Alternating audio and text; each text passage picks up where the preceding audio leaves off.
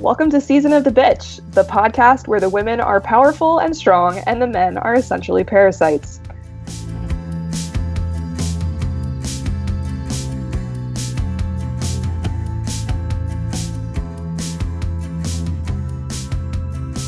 Today we have Kellen and Laura. And Laura and Kellen. Before we jump into the meat, so to say, of this episode, because it's gonna be hilarious and lovely, but we are really close to our live show, so we just wanted to give a final plug. So it's gonna be August 11th in New York City in Brooklyn at a bar called Star Bar. It is accessible. It is $20 at the door, $15 in advance. So get your tickets now. And we're going to have a massive dance party afterwards. It's going to be super fun. And tell all your friends and bring everyone you know. And also, on that note, we are taking a 2-week hiatus because of that. So this is our last episode until... sometime in August. Until August 24th. Until August 24th. I needed to look at a calendar. Until August 24th. And so, yeah. You can enjoy it while it lasts, people. Exactly. We're going to try to get the audio of our live show out to our Patreon supporters. We're still figuring out the details on that. But get to the live show if you can. If not, enjoy some of our older episodes. And we'll be back on August 24th. Yeah. But for this episode, we are talking about feminists of the animal kingdom. Ooh. Just a bunch of nerds sitting around talking about the badass animals we admire. Yup. This week, we have a very special guest joining us, Tamara. Tamara is a scientist, which is cool, and a feminist, which is even cooler, obviously.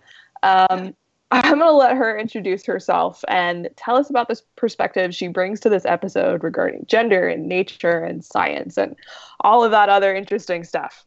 Hell yeah. Cool. Hi, everyone. Thanks, Kellen. Thanks so much for having me as a guest on Season of the Bitch. I'm so honored. As Kellen said, my name is Tamara, and I'm a graduate student in earth sciences at Harvard. And I'm also getting a PhD minor in women, gender, and sexuality studies, which I've just gotten into this past year. So my main research focuses on the Ice Age. When I'm not thinking about crazy catastrophic floods or ginormous ice sheets, I'm thinking about why my field is chock full of white men and the terrible experiences that everyone else has to endure every day because of them. So in the last year, I've gotten to read a lot about how race and gender hierarchies control scientific frameworks. And scientists usually think of themselves as objective discoverers. But the truth is that scientists are just as lugged down as everyone else by social constructs. Mm-hmm. And in the last year, I've gotten to read a lot about how race and gender hierarchies control scientific frameworks and how our notions of race and gender actually change the way that we interpret and understand the world around us. And that's huge because interpreting the natural world is what scientists are supposed to do. So if they're biased by their ideas on how gender, for example, should work, then their results will be also. And in the last... Oh, sorry, not leaving time for woes. No. You're allowed to. Yeah. Just blow through them. So in the last several decades, there's been some incredible research unraveling how gender influenced the way science was done. For example, in human reproduction, the sperm is often thought of as attacking the egg. And this is kind of what we see in textbooks for kids and even textbooks for adults. And in this representation, the female egg is passive and receptive to an oncoming, brave, heroic male sperm. Yet in reality, the egg is actively sensing where the sperm is and actually sending out chemicals that pull the sperm in. And Emily Martin, who's a medical anthropologist at NYU, has written a lot about this cultural depiction of reproduction. And so the same thing holds for understanding of the animal kingdom. In fact, a lot of traditional ideas about sex selection have held on since Darwin's Descent of Man in the mid 19th century. And this mostly supposes that males are aggressively competing for the female or trying to impress them in some way. And so this kind of becomes an issue because scientists aren't really immune from the cultural world that they're acting in. And historically, scientists have used research on animals to justify or motivate colonialist or sexist programs. Donna Haraway, who's one of the more badass feminist science scholars, wrote this really huge book I've been reading up on just before the podcast called Primate Visions, that explores how the relationship between primates and scientists is complicated by human culture. And she shows how research on primates is often used in a really suspect way to explain human social behavior. Yes. It's like the whole field of evolutionary psychology is just like rife with this stuff. But yes, I am so excited to have Tamara on for this episode. So as you can probably tell, we have a not so hidden agenda here. Like, we're gonna be learning we're gonna be learning about some like fucking awesome animals. But I think we're also gonna be deconstructing some ideas about gender and science today too. The animals on this episode are broken down into 3 groups: terrifying females, males who actually do shit, and my personal favorite, living, breathing, sometimes breathing, I guess, evidence that sexual dimorphism is for suckers. So finally, a note on terminology as we begin. Gender is a socially constructed set of norms and expectations that society has imposed on quote-unquote biological sex. So men and women, as terms, reflect gender, whereas male and female reflect sex. So first of all, obviously, we at Season of the Bitch subscribe to the idea that gender is dumb as hell, and there are certainly not only 2 genders. And as is probably clear to people at this point, there are also not even 2 obviously defined versions of biological sex. Anything that you could use to define biological sex in humans has exceptions that confound an attempt at tidy definition. So that's what we mean when we say we're talking about sex and gender, which are both at this point, from a literal scientific perspective, actually pretty hard to sort into complete binaries. So with all of that being said, we're also probably going to be a little silly in this episode. So if at some point somebody talks about lady praying mantises or seahorse men, they are not actually suggesting that these animals have a conception of men or women like we do. They're actually projecting human behaviors onto these animals, which, as Tamara could tell us, is wrong and incorrect, but can also be like very funny, especially as we talk about a bunch of these animals and what they're doing with their lives, a lot of which is fucking awesome. Yeah, for sure. Fuck all binaries. But, I'm ready to get silly and talk about seahorses and shit. I also want to acknowledge that most of this animal speak is going to be heteronormative as fuck. But I guess most animals didn't get the memo that you can do more than just reproduce. That you can do more than just reproduce, Except for some very fun animals, which we will get to later. Hell yeah. But yeah, I think that we're going to start with some terrifying females. And obviously, we would start this episode off by talking about the OG terrifying female animal, black widow spiders. So black widows are such literal man-eaters that Iggy Azalea wrote a terrible song about them, and that was my great despair, the first pop culture reference I could think of, despite the fact that my crush Selma Hayek played a character with the nickname La Viuda Negra on 30 Rock. Shout out to the Deep Tracks 30 Rock watchers. Deep Tracks. There is also apparently a superhero or villain named Black Widow, but I'm not the person to go to for information on the Marvel Cinematic Universe, so don't quote me on her role in that world. So yeah, what is the deal with these spiders anyway? First of all, they're terrifying because they, actually specifically the females, because the males are total wimps, are super venomous. So their bites are generally not actually fatal to humans, despite how they're put out in the media, but they can wreak some serious havoc on our bodies and can definitely kill some smaller mammals. That's crazy. Yeah, it's wild stuff.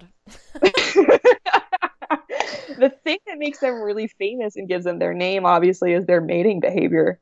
Because the dudes just like show up ready to mate, and then afterwards the Black Widow's like, cool, thanks for the fertilization. Now I'm going to cannibalize you and use the energy I derive from your body to grow our children's eggs. But in the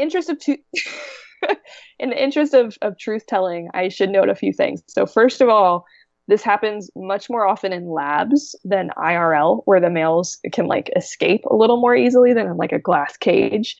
Secondly, the boys often have a way of sensing based on the kind of tangled webs the women use, whether the female has eaten recently, and they're much more willing to mate with a female who's full, which I think we could actually interpret in a very body positive way if it weren't a literal survival.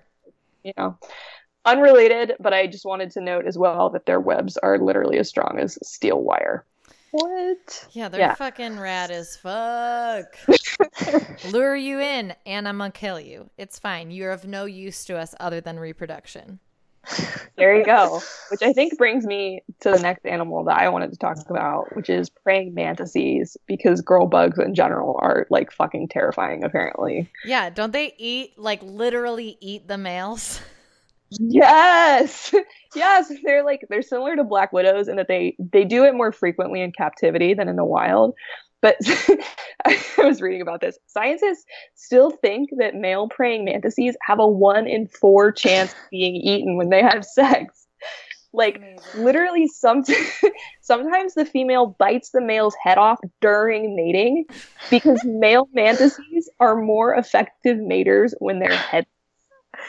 What? Yeah, I think. Yeah, why? I think so, from what I read, and I'm not a mantis expert, obviously. Apparently, their thrusting is better when they don't have a brain.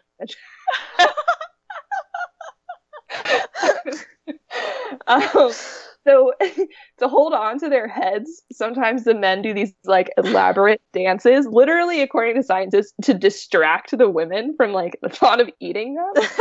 And this works apparently like much better when the female is eaten recently, at which point she starts flashing her bedroom eyes, which is like actually these things that are called eye spots on her legs.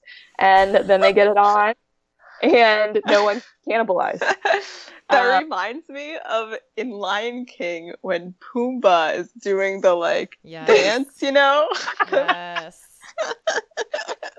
Who knew the origins? My favorite species of mantis, though, is called the Brunner's stick mantis, which doesn't even have males. Like, they're just a whole line of mantises that don't, it's just females. They make embryos and they hatch them and they're never fertilized and they're just like literally living the dream. Sign me up. Yeah. I was thinking, like, on the note of insects, like, let's talk about the original queen bee, aka the honeybee. Sorry, Beyonce lovers, the real deal is a fucking honeybee. So honeybees' hive society is as high society as it gets. Their caste system is run by a queen bee and is staffed by female worker bees who select and raise their queen. I mean, like, as socialists, we can be like a little bit upset that there's even like a monarchy and like the proletariat isn't rising up. But at the same time, the males in the hive are called drones, and they die once they've mated with their queen and play literally no other role. Like, I'm against all caste systems, but I mean, whatever. This is fine. Ooh, True. Too true, too real. But also, like, proletariat female bee workers, like, you can rise up. Let's do this. Yeah, either way, we're rooting for the women here, I think is really crucial. Yeah. So there are a lot of female birds that are pretty badass. In the bird realm, many of the females, particularly when we're talking about birds of prey, are larger than the males.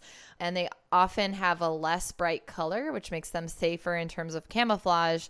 And it also means that the males are like, fuck, I have to be bright as fuck and cool as fuck to attract to mate. and all the work is on me. And the female can just be like, yes, I'm chilling here. I like the dance you're doing on that branch over there. You're the one I choose. While we're talking about that, did you know that mockingbirds can have like 100 different calls? Completely distinct calls. They're that so they remember. fucking cool. They're so fucking Extremely cool. I'm also a big fan of crows. We don't have enough time here to talk about crows, but crows are so smart. So fucking true. They know about like water displacement and like theories that it like the Greeks were like sitting there figuring out. Crows already know. It's real. Look up crow water displacement on YouTube. You will see what I'm talking about. Anyway, So Laura, did you have another bird you wanted to talk about? female ducks have built-in rape prevention. Their vaginas, their vaginas spiral clockwise in a series of sharp twists and turns, while the male duck's penises spiral counterclockwise. It is theorized that the female duck evolved in this venereal labyrinth in order to prevent guy ducks from trying to go too far. And students at Yale have confirmed that it works. It's like, yeah, fuck rapists of all breeds, and female ducks are like ready to just be like, fuck you. Yeah. The ducks are like seriously, they're like straight up duck rapists. They're very sexually aggressive. On the note of female birds, I heard on the radio this past week about this amazing crane at the Smithsonian named Walnut, which is like just a great name for a crane. So she's a white-necked crane, and I guess as like a general rule, cranes mate for life, except for Walnut, who has literally murdered all of her mates, all of them. She's like the like rich old lady who's been married 7 times, and every single one of her husbands has died in a mysterious boating accident. So, I kid you not, Walnut has settled on a human man zookeeper as her newest mate. And in order to keep her happy, he has to do this mating ritual with her where he like literally like rubs her thighs and does a dance 5 times a week during the summer. And then if like powers that be, like, conservation experts or whatever feel like they need more white-necked cranes in the world, this guy is supposed to inject her with a syringe filled with bird semen. Oh my God. Anyway, this has been going on for a couple of years now, and so far she hasn't killed him. So anyway, I hope there's, I guess there's hope for this guy, unlike the men of Walnut's own species. But I have to appreciate that Walnut knows what she wants and she goes for it. Yeah, I mean, good for her. Good for Walnut. # Walnut forever. Oh my God. Yeah, let's also talk about the lady anglerfish. So female anglerfish are basically super single mothers. In many species of ceratoid, I don't know, anglerfish, the much smaller male attaches himself to the lady and proceeds to atrophy to the point that he becomes essentially a parasitic fish penis available to his hostess whenever necessary. Yes, these fish literally just absorb the men into the sides of their bodies. The guys die, and the females are just like taking in the nutrients in their bodies and then like getting to their sperm sacs and using them. Yes. And I it's fabulous. Yes. Amazing. So this one's a little controversial, but female lions. So female lions are the ones bringing home the bacon. Lionesses do the majority of the hunting for their pride, as they are much more adept at hunting than male lions. I mean, like, for obvious reasons. Like, they're probably much more aware, cognizant of their surroundings, etc. They're not just like topped up on testosterone, clunking through the forest. And occasionally they won't even share their bounty with the males because, like, honestly, who needs them? Mm-hmm. although not very socialist of them. But the typical lion family is always centered around a group of related females. Okay, but I think we also need to talk about how fucked up it is that male lions can just come in to another person's pride, kill the male coalition, in quotes, and all the lady lions have to follow them. And they kill their babies. Lion King is for real. Oh my God. So real. Didn't realize it was a documentary. Oh, you cannot escape the patriarchy, y'all.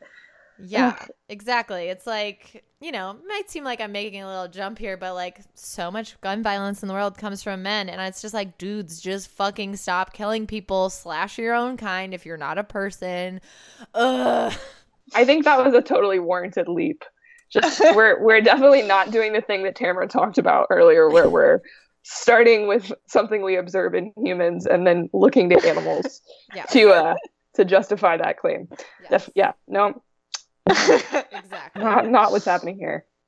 Perfect.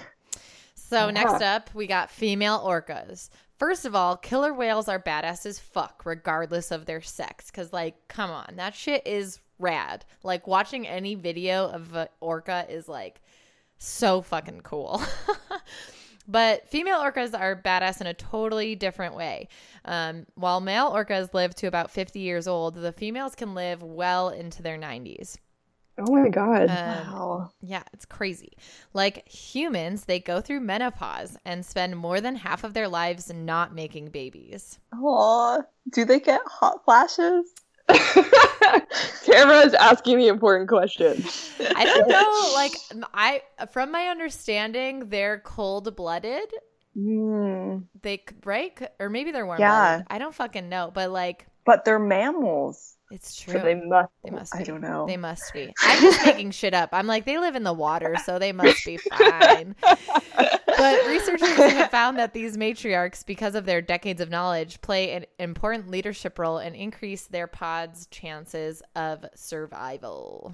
I also saw a thing in the news recently about a female orca who had a calf that died, and she spent 3 days like with the calf, like balancing the calf on her nose, like the top of her head, and swimming like near the surface, like just carrying the calf along with her. Oh my God. Yeah. And like elephants will do similar things sometimes, but they're like so smart and like very empathetic, in addition to being like terrifying and deadly. So hell yeah. But I know there are other very cool animals that live in the sea that are total feminists of the animal kingdom. And I think Laura has one she wants to talk about. I'm so ready for it. So I cannot pronounce this, but I would say that the prize for most badass female in the ocean goes to the Bedelide rotifers. These microscopic animals get their name from the Greek word for leech-like and can dehydrate without dying, just like sea monkeys. They might look hella phallic, but they have no actual phalluses because, wait for it, they are all female. The entire species. They've reproduced asexually for 80 million years in a long line of mother-daughter clones. Hell yeah. Amazing. So cool. My kind of place. My kind of species is really what I should be saying. Yes. Hell yeah. So yeah, the last one I think we have in our like terrifying females is the female mole rat, which like, first of all, mole rats are like hella cute, not gonna lie. But mole rat colonies, which may have 20 to 300 members, are led by a dominant female or mole rat queen. Like, first of all, like tattoo mole rat queen on my body. Like, what a badass name. The queen chooses the largest, toughest males to mate with several times a year and may deliver up to 7 offspring every 2 months. Oh my God.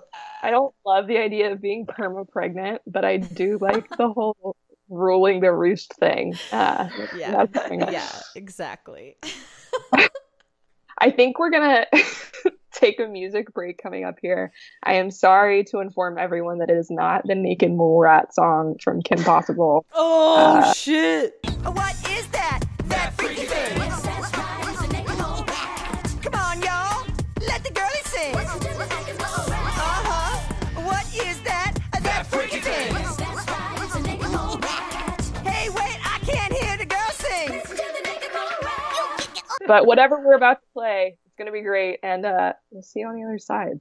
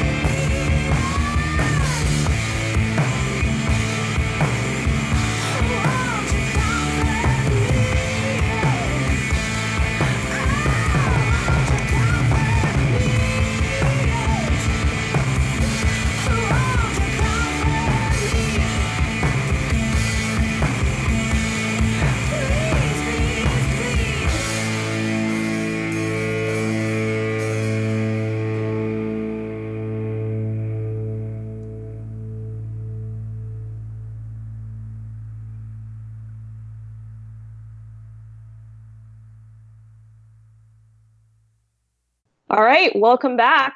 We are entering the second segment of our show today, which we called Males Who Actually Do Shit. And I think we're going to start off with seahorses. And male seahorses, the important thing here is that they actually are doing like the heavy lifting of being pregnant. Hell yeah. So that's true. They do the heavy lifting of pregnancy. The female transfers her eggs into the male's abdominal pouch made of modified skin, which, like, question, if they have a pouch, are they a part marsupial? I don't know. Asking the biologist. I am not a biologist. Okay, sure. We'll never know. That's basically. a great question. Okay, cool. The world may never know. But the male releases sperm to fertilize the eggs as they enter before incubating them for 24 days until they are born. So they did a study recently and followed along the seahorse pregnancy and did tests along the way. And they found out that seahorse pregnancy is incredibly complex. So more than 3,000 different genes are involved. And when they examined them in detail, they found that the genes were involved in many different processes. They even discovered genes allowing seahorse fathers to provide nutrients to their developing embryos. So in particular, fathers supply energy-rich fats and calcium to allow the embryos to build their tiny skeletons and bony body rings that sit just under the skin. Other pouch genes help the males remove wastes produced by the embryo, such as carbon dioxide and nitrogen.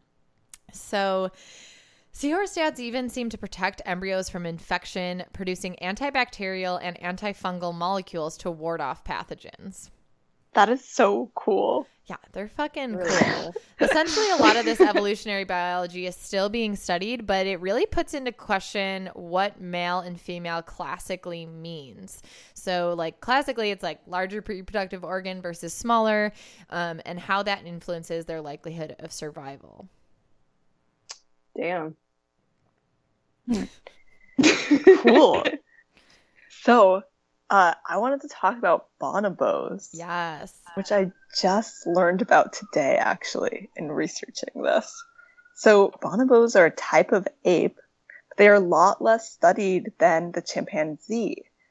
Even though they're very closely related to the chimpanzees, they've only had 1 million years to evolve from them separately. And so bonobos are pretty amazing because when they have conflicts, they don't fight about it, they just have sex. Yes. And aggressive encounters between males and females are extremely rare. Females have a higher social status, and bonobos commonly engage in both male-male and female-female, quote-unquote, genital behavior. Hell yeah. Female bonobos are sexually liberated.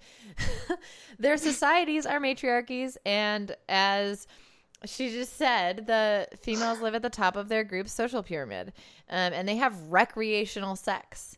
So they have multiple partners of both the genders fucking getting it. They don't need to just do the hanky-panky for the purpose of reproduction. They're just fucking, like, going for it. And a fun fact about their sex is they're one of the few animals that also has sex in missionary positions. So apparently some zoos are like, no, we don't want to have bonobos because it wouldn't be good for the kids to see. Oh yeah, how dare the kids see? Shield them. That's wild. Oh my gosh. Yeah. So I think it's pretty clear that human men could learn a lot from the cool and chill bonobo dudes. Conflict resolution, not freaking out about homosexuality, looking at you, straight guys, all of that, honestly. Yeah. Literally, all of us could learn a lot from bonobo culture. I think you're right, Kellen. I'm sorry. I pronounced it wrong. I don't know. No one knows. No, I think it is. So I looked it up earlier, but then I just wanted to say bonobo. It sounds more, I don't know. Yeah. No, bonobo. Okay. But bonobos are all about peace. And they were the revolution before the revolution. Word. Yes. I I also want to note that there are other animals like dolphins that have sex or do other sexual things like cunnilingus apparently, which is just wild to me given that they live under the ocean. Um, they yeah, doing this stuff for fun. But there are literal dolphin rapists out there, just like the ducks, except they're smarter and are more intentional about this. So Wow. dolphins are decided. Yeah, there's like they like there were reports, I believe, of like baby porpoises who dolphins like literally like male dolphins in areas where there weren't a lot of female dolphins would like literally like rape baby porpoises and then they would die. Like Yeah, the it's fucked up. so anyway, dolphins are decidedly not on our list of great guys in the animal kingdom. Yeah, fuck those. Also, dolphins like come on to people sometimes. Oh, Like they exhibit their like flirty mating behavior towards their like human like zookeeper people sometimes. So anyway, I think we need to cleanse our palates a little bit, move on to a better animal. yes. But I'm going to start by talking about stuff that humans do that I hate. So, Oh, yeah. you know what I hate? You know what I hate, y'all? Tell us.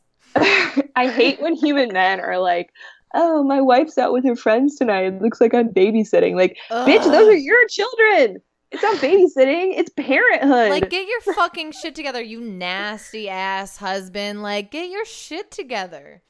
Yeah. You know who doesn't say that kind of thing? Penguins. Penguins are all about cohesive family units doing the child rearing as a team. Arctic penguin dads take turns keeping their little eggs warm and fishing for the couple after the mom lays the egg. They don't call that babysitting. They call it being a dad, okay? Speaking of dads, now seems like a really good time to give a shout out to my dad, Terry Crews, who continues to kill it. Go see him in Sorry to Bother You if you haven't already, and then read the stuff he said about both sexual assault and capitalist exploitation. Love you, Dad. Thanks for being a species of non-terrible man, all on your own. Anyway, moving on.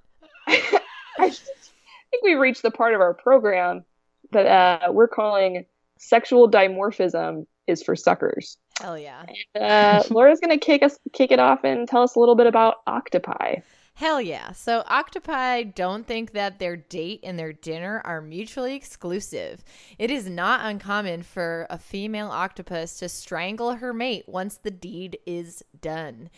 In one case, the lady octopus actually dragged her former partner off to her den to feast upon him after asphyxiating him with her tentacles. Sounds like someone needed a safe word. Am I right? Yeah, you're so fucking right. Safe sex, everybody. Keep it consensual. Speaking of consent, another cool thing about octopi, and there are like a million cool things about octopi. I am like literally obsessed with octopi. Also, octopuses is an acceptable Yes. pluralization. Anyway, octopi or octopuses, they can change their appearance pretty much instantaneously, and like not just their color but aspects of their shape too. So one thing that some species of octopi do that is like pretty neat is that the females can change their appearance so that they look like a smaller male if a dude is like coming around looking to mate with them and they're not feeling it. Wow. So what I'm wondering is, when will this be available on Amazon Prime for humans? Yes. Mm-hmm. Precisely. Right? Sorry, you must have me confused for someone else. I'm not a lady, and we're not going to do this right now. Yes. Another fun creature of the sea is the clownfish. So clownfish also change sex, but they do it for real. And they do it to make mating possible rather than to avoid it. So clownfish are frankly like hashtag goals on a lot of levels because they live in a sort of like matriarchy to the extent that you can call anything like an archy when you're dealing with fish. But the way that it works is like the biggest female is the leader of the pack. And when she dies, that's the biggest male's time to shine. but in order to shine, he has to become a lady. That's right. He switches his sex and becomes the new queen of the castle.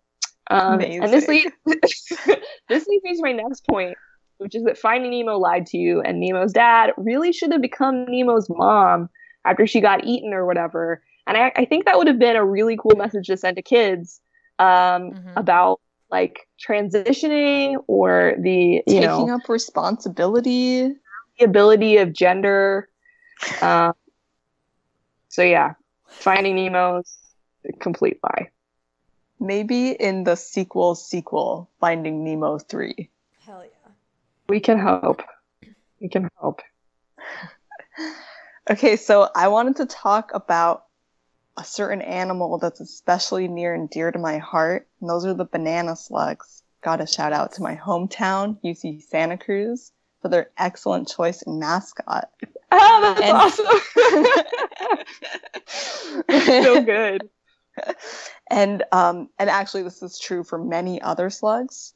Banana slugs are hermaphroditic, so they have male and female reproductive organs. So when they mate, they choose what gender they're going to become, or they use both sexes for simultaneously mating. What? So when you see slugs making a circle, you know what they're doing. Oh my god. Wait, so are they like every other slug is like or like on your right you've got your male organs working. Yes. On your left you got your female. Yes. Oh my god. Yeah, and that sometimes is so they do crazy. like double penetration, like Oh my god. they'll do both at the same time. Yes. And actually Wow. sometimes they'll do it with one sex, and then after they had sex they'll change genders and do it again. Oh, hell yeah. Yeah. Experimental, honestly. Like, I'm open to it. So some animals like butterflies can be male and female at the same time, like on half of their bodies. Oh So this wow. is called, I'm going to try to pronounce it, gynandromorphism. And it happens during early cell division. So half of the body gets the male genes and the other half gets the female. So you should definitely Google this. It's really beautiful. Like half will be one color and half the other color. So Really are they cool. like Cool. do you know if they're viable for like reproduction? I don't know. Interesting. All right, somebody listening to this, look it up, let us know. We're waiting for you. Waiting on bated breath. Gynandromorphism. That is so interesting. Yes. So another interesting animal is the female slipper shells. So, excuse me, just had to burp. Female slipper shells don't find mates. They make them. These snails are sequential hermaphrodites, meaning they change their sex during their lifetime, similar to the slug. A mature female will plant herself on the ocean floor, then emit pheromones that convince young slipper shells to mature into males and pile on top of her. Wow. The entire heap of males all mate with that same female until she dies, at which point the male on the bottom of the stack turns into a female and the orgy continues. That is amazing. Holy shit. First in, last out. Yeah. So fucking good. Oh my god. That's wild.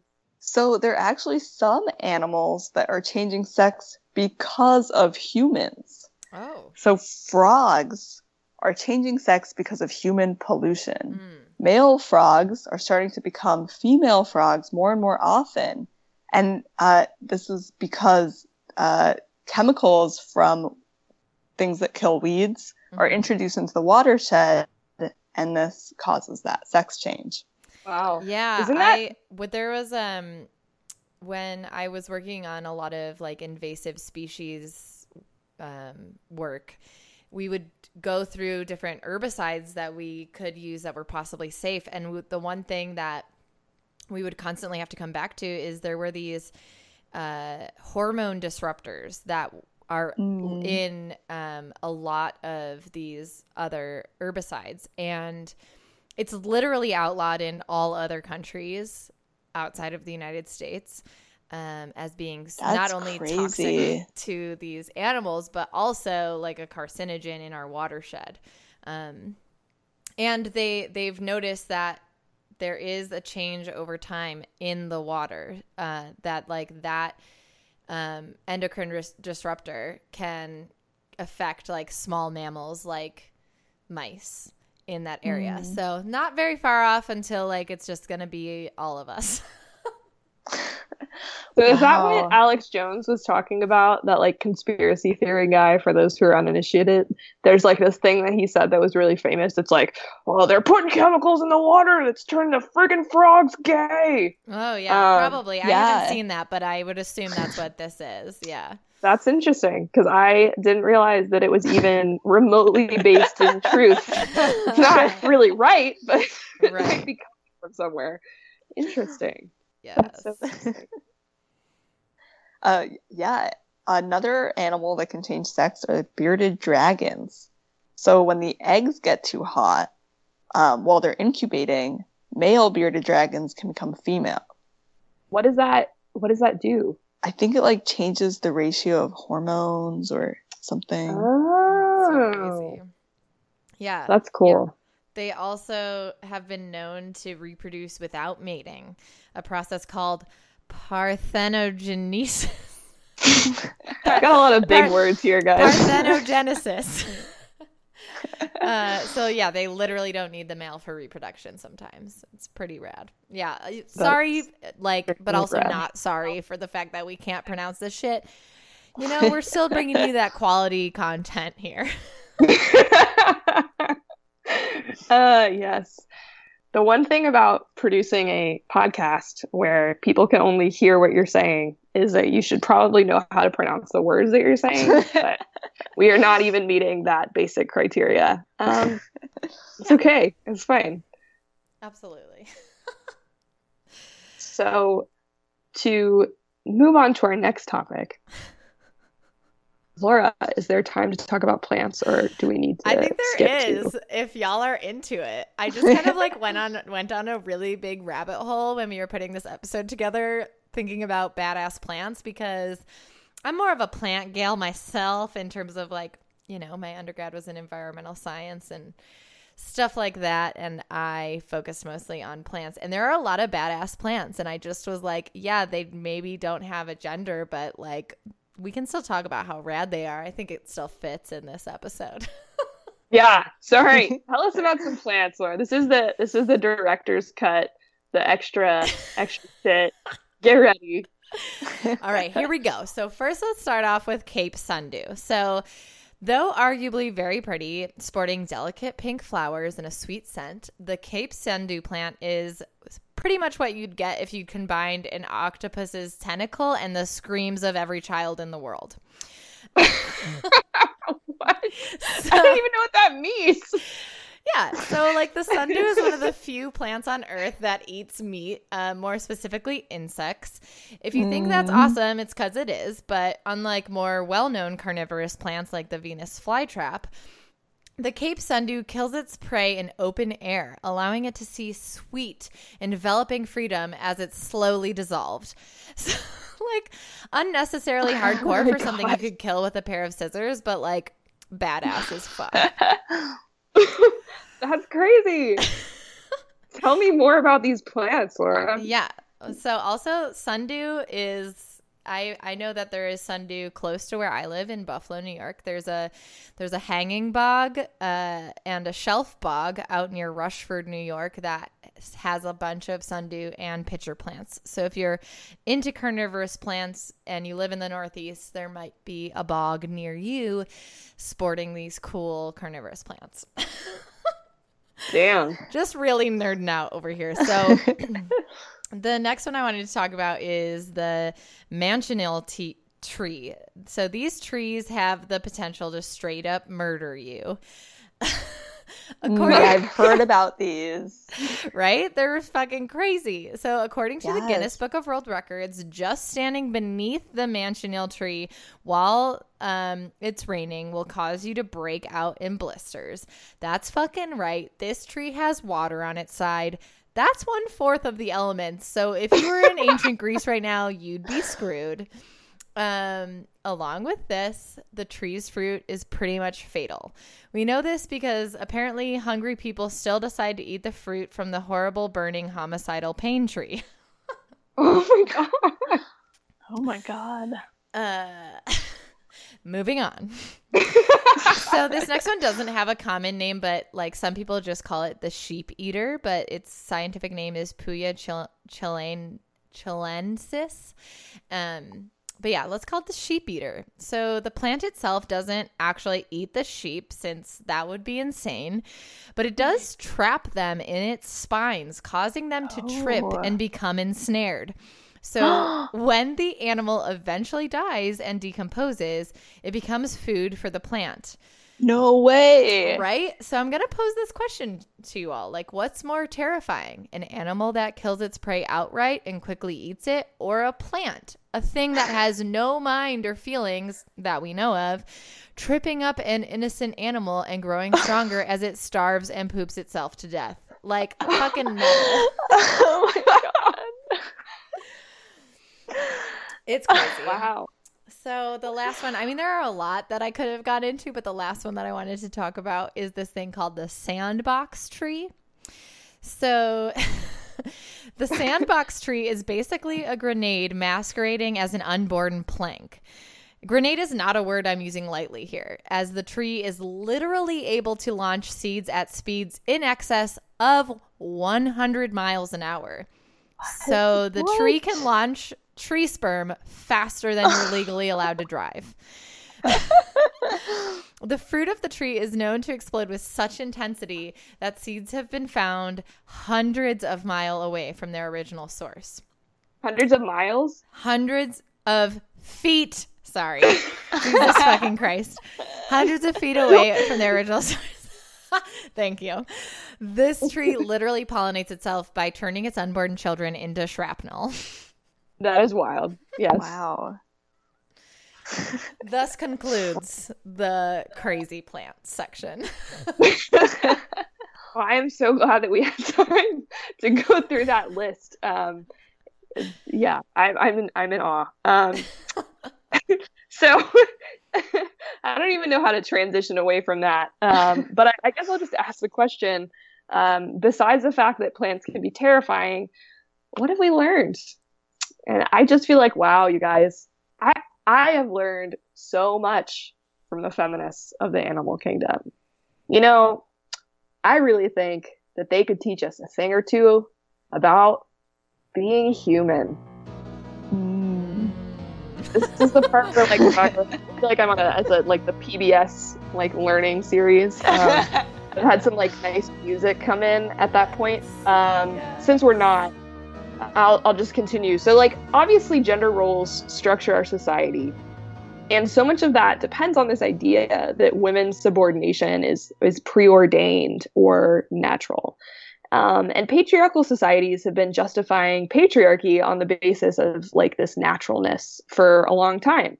The Bible is a great example. Like, how did Noah know which banana slugs to bring on the ark? Right. Like, what if the octopi he picked were a female and a female just pretending to be a male?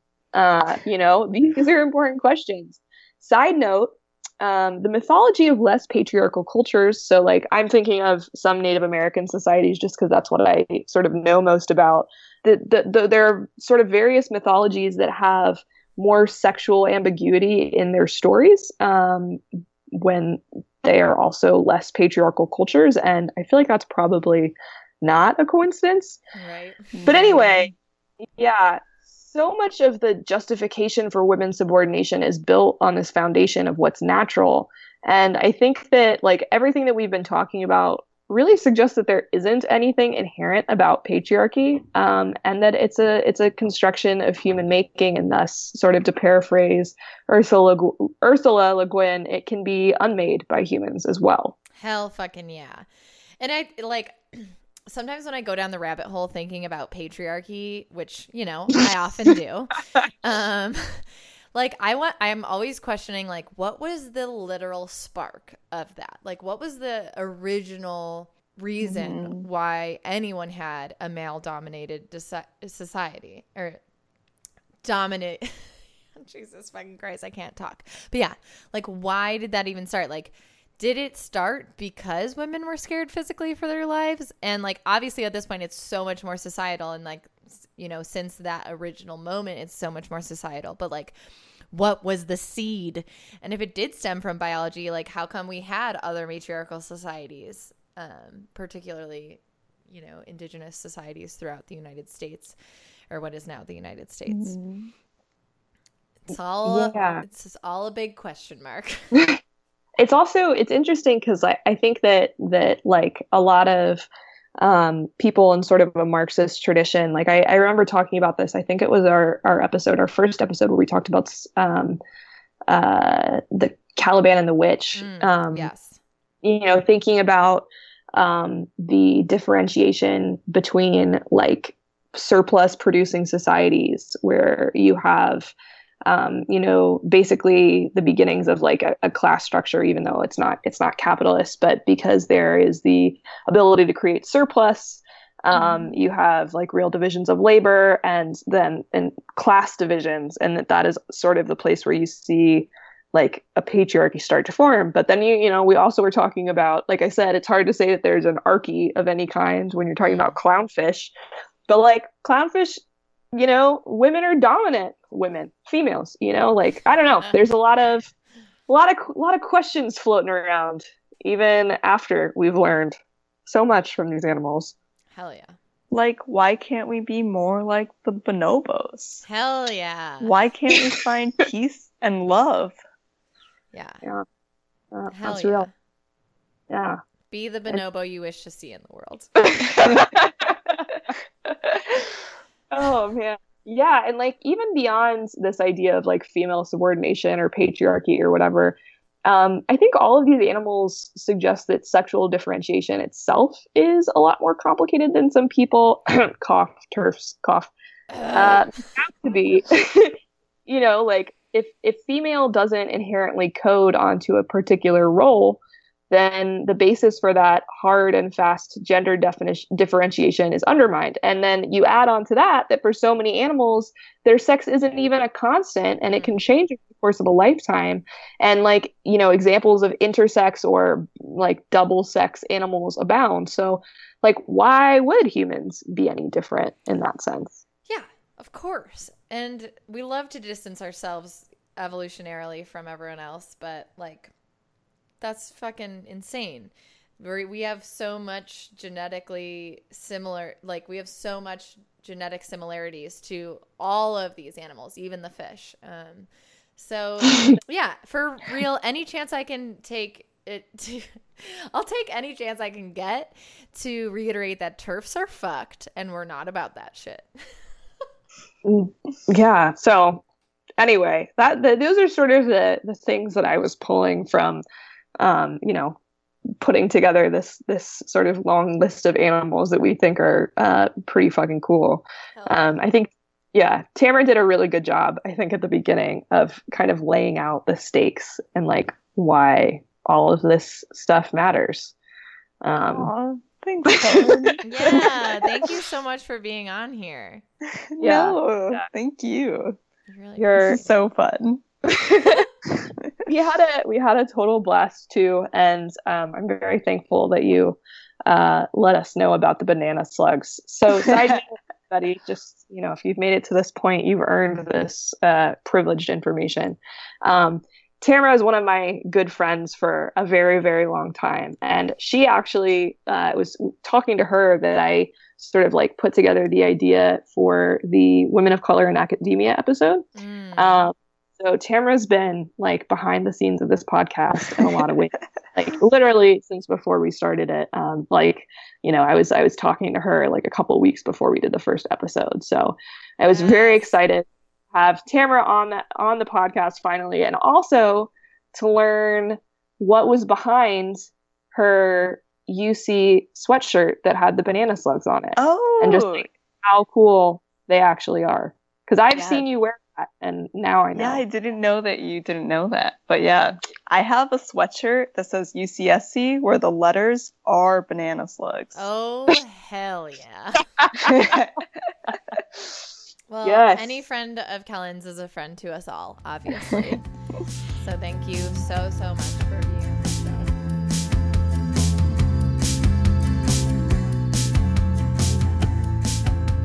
So that's our show. We talking about feminists of the animal kingdom. Thanks for listening. We thought we'd have this like really fun episode before we have this 2-week break. So again, we'll be back with full force on August 24th, August 23rd for you Patreon lovelies. And again, we're still working out the audio details, but we're going to try to make the audio of the live show available to our Patreon supporters during that break. But we'll keep you posted on that information. Yes. In the meantime, like Laura mentioned earlier, you can get your own tickets if you're in the NYC metro area, or even if you're not, on our website, seasonofthebee.com. You can also find merch there. We still have sweatshirts on summer sale. Yes. You should also find us on Patreon, subscribe. Like Laura said, you'll get access to the audio once we know how to do that. You get access to the audio of our live show. We won't be putting it up anywhere else. You get our episodes a little early, all of that good stuff. Finally, follow us on Twitter, follow us on Facebook, follow us on Instagram, and find us on iTunes and write us a little review because it helps people find our podcast. Hell yeah. We learn about animals. It's really fun to read. Oh, that's true. Yeah.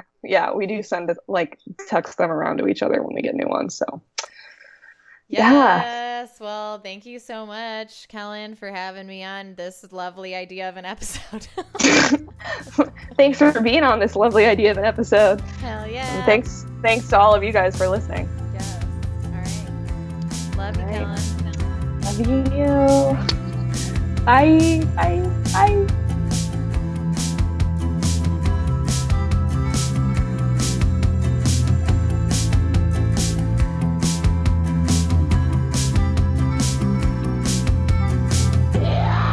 Season of the Bitch.